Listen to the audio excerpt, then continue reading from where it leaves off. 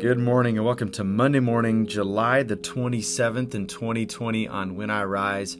We're in Year A, proper week 13, which is the 9th Sunday after Pentecost. And on Mondays, we like to look at the Old Testament text for the week, which is Genesis chapter 32, verses 22 through 31. So I will read that passage and provide a couple points of reflection. Then we'll spend some time praying along a theme.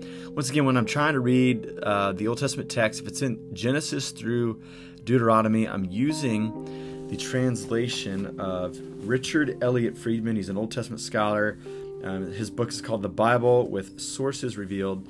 It's a bit of a hat tip towards some scholarship called the documentary hypothesis. So if the translation sounds so different from what you have in maybe your NIV or ESV, it's simply because this is a very wooden translation from an Old Testament scholar straight from the Hebrew Old Testament text. So have no fear. I stumble through the words because it's brand new to me as well. But I'm going to read it from that translation once again. So you can look for it on Amazon if you're interested in reading further. But I find it to be a pretty good source when studying the Old Testament text. So once again, I'll read that passage and reflection and then spend some time praying. Thanks for making us part of your morning on When I Rise. Let's allow our souls to rise and meet God together in a time of prayer.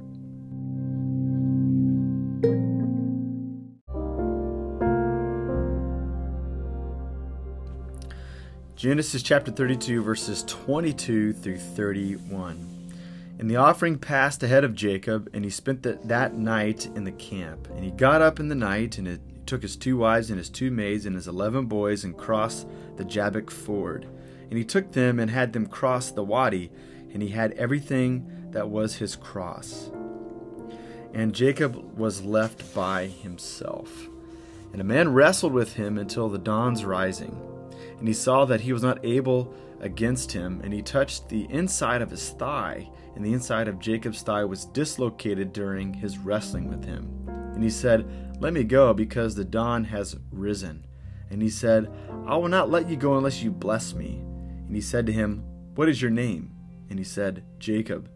And he said, "Your name won't be Jacob anymore, but Israel, because you've struggled with God and with people and were able."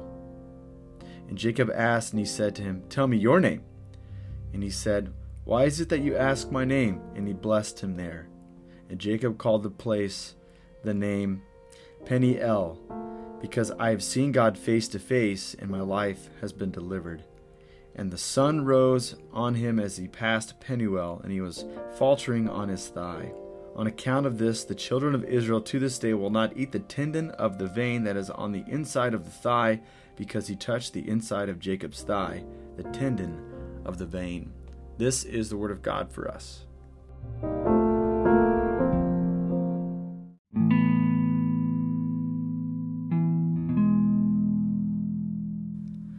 Every major religious text has these certain characters within them called idealized human figures.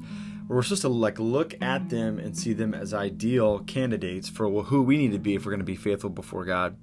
And one of the characters of the biblical characters, what we find even from the beginning to the end, we find it here in the book of Genesis all the way to the end, is that the idealized human figures that we find have critical flaws about them as well. They're not perfect. They're not raised way above the rest of us humans below, but they've got a great parody about them. And this is what we see in Jacob in this story. We've seen this in Jacob's life from the very beginning, but we see it here. We see this collision of 2 great things.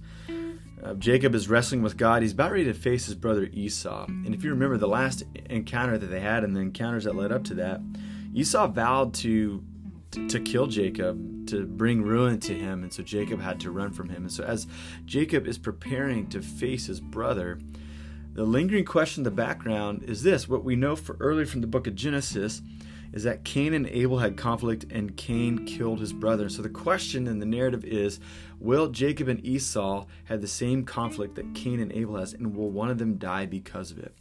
So God seems to intervene here, and what's necessary for Jacob is for him to be humbled in some way, so that this encounter with his brother Esau might have more of a redemptive shape to it. So Jacob is powerful in this story. He is wrestling with God. He has seen God face to face as he confesses, and they wrestle all night long. Jacob is quite the opponent for God as they wrestle, but Jacob also has a critical flaw, and he's impaired in this moment. And his name change embodies this collision, these two ideas of his power and of his weakness colliding together, where Jacob wrestles and he struggles with God.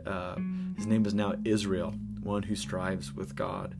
And Jacob walks with a limp with the rest of his life. A hip preacher that I heard once called this the Holy Spirit pimp walk, this necessary wound that we get so that we're not so prideful in our own lives. And so Jacob leans on his staff all the way for the rest of his life. He has to be supported. And perhaps there's some wisdom there. We only gain wisdom, we only grow in our faith if we know that we have to have support for us in order to go forward. And so this is what the idealized human figure looks like before God. Someone who does have a measure of power, but they also have a measure of weakness. I wonder what you and I are in tune to in our own lives this morning. Some of us are so paralyzed by our weaknesses that we don't ever lean into our strengths. And some of us are so prideful that we need to get in touch with the weak parts of ourselves so that we can have our pride sanded off a little bit, the strong parts of our life sanded off a little bit so that we can be useful for the community. I think I've used this image before, but author Lynn Sweet, when you go into his home office, he created the entry in a really neat way. He made the entryway lower so that you have to duck your head in order to get into his office. But he also created a step up into his office. So you have to step up and you have to crouch at the same time. Maybe that is a great metaphor for the Christian life, where we humble ourselves, we duck our heads in humility, but we also step up in realizing the gifts and the strengths that we have. And so that's what I want to pray for this morning, is that we are humbled but also empowered for the next faithful season in our faith. So let's spend some time praying together this morning.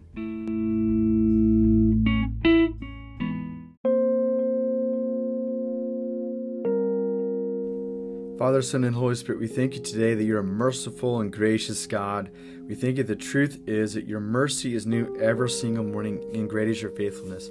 And God, I just understand that there's such a complexity about us. You've created us a little lower than angels, so there's a lowliness about us, but you've also crowned us with glory and splendor, so there's something brilliant about us. And I thank you that we can embrace that as we embrace the gospel, that your love was poured out to us because you love us and we needed to be rescued. And so God, this day, I pray for some of us this morning who are way too in touch with our weaknesses, that we don't trust ourselves, that we've made in our minds too many mistakes, that we felt like we're disqualified from the game. But God, I thank you that your mercy is new for us today, that you can stir us up, that you can cause us to have a renewed vision to walk in greater depths of faithfulness, that we could take risks and know that you are with us.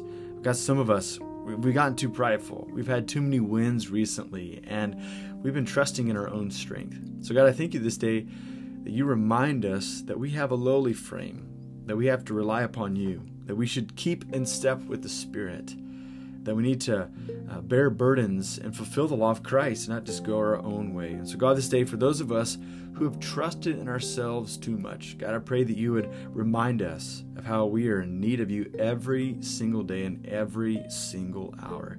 God, ultimately, I pray that the message of the gospel would be realized in all of our lives, that we realize that we're sinners, that we need you, that we are in your debt continually, but we're also saints, that we've been made holy, that we're being made holy, and that you're going to perfect us until the day of Christ. So God, allow the gospel to wash over our lives fresh and new. Allow us to be in touch with our weaknesses, to be in touch with our strengths, so that in all things we might bear witness to the love of God that we find in Jesus Christ, in whose name we pray.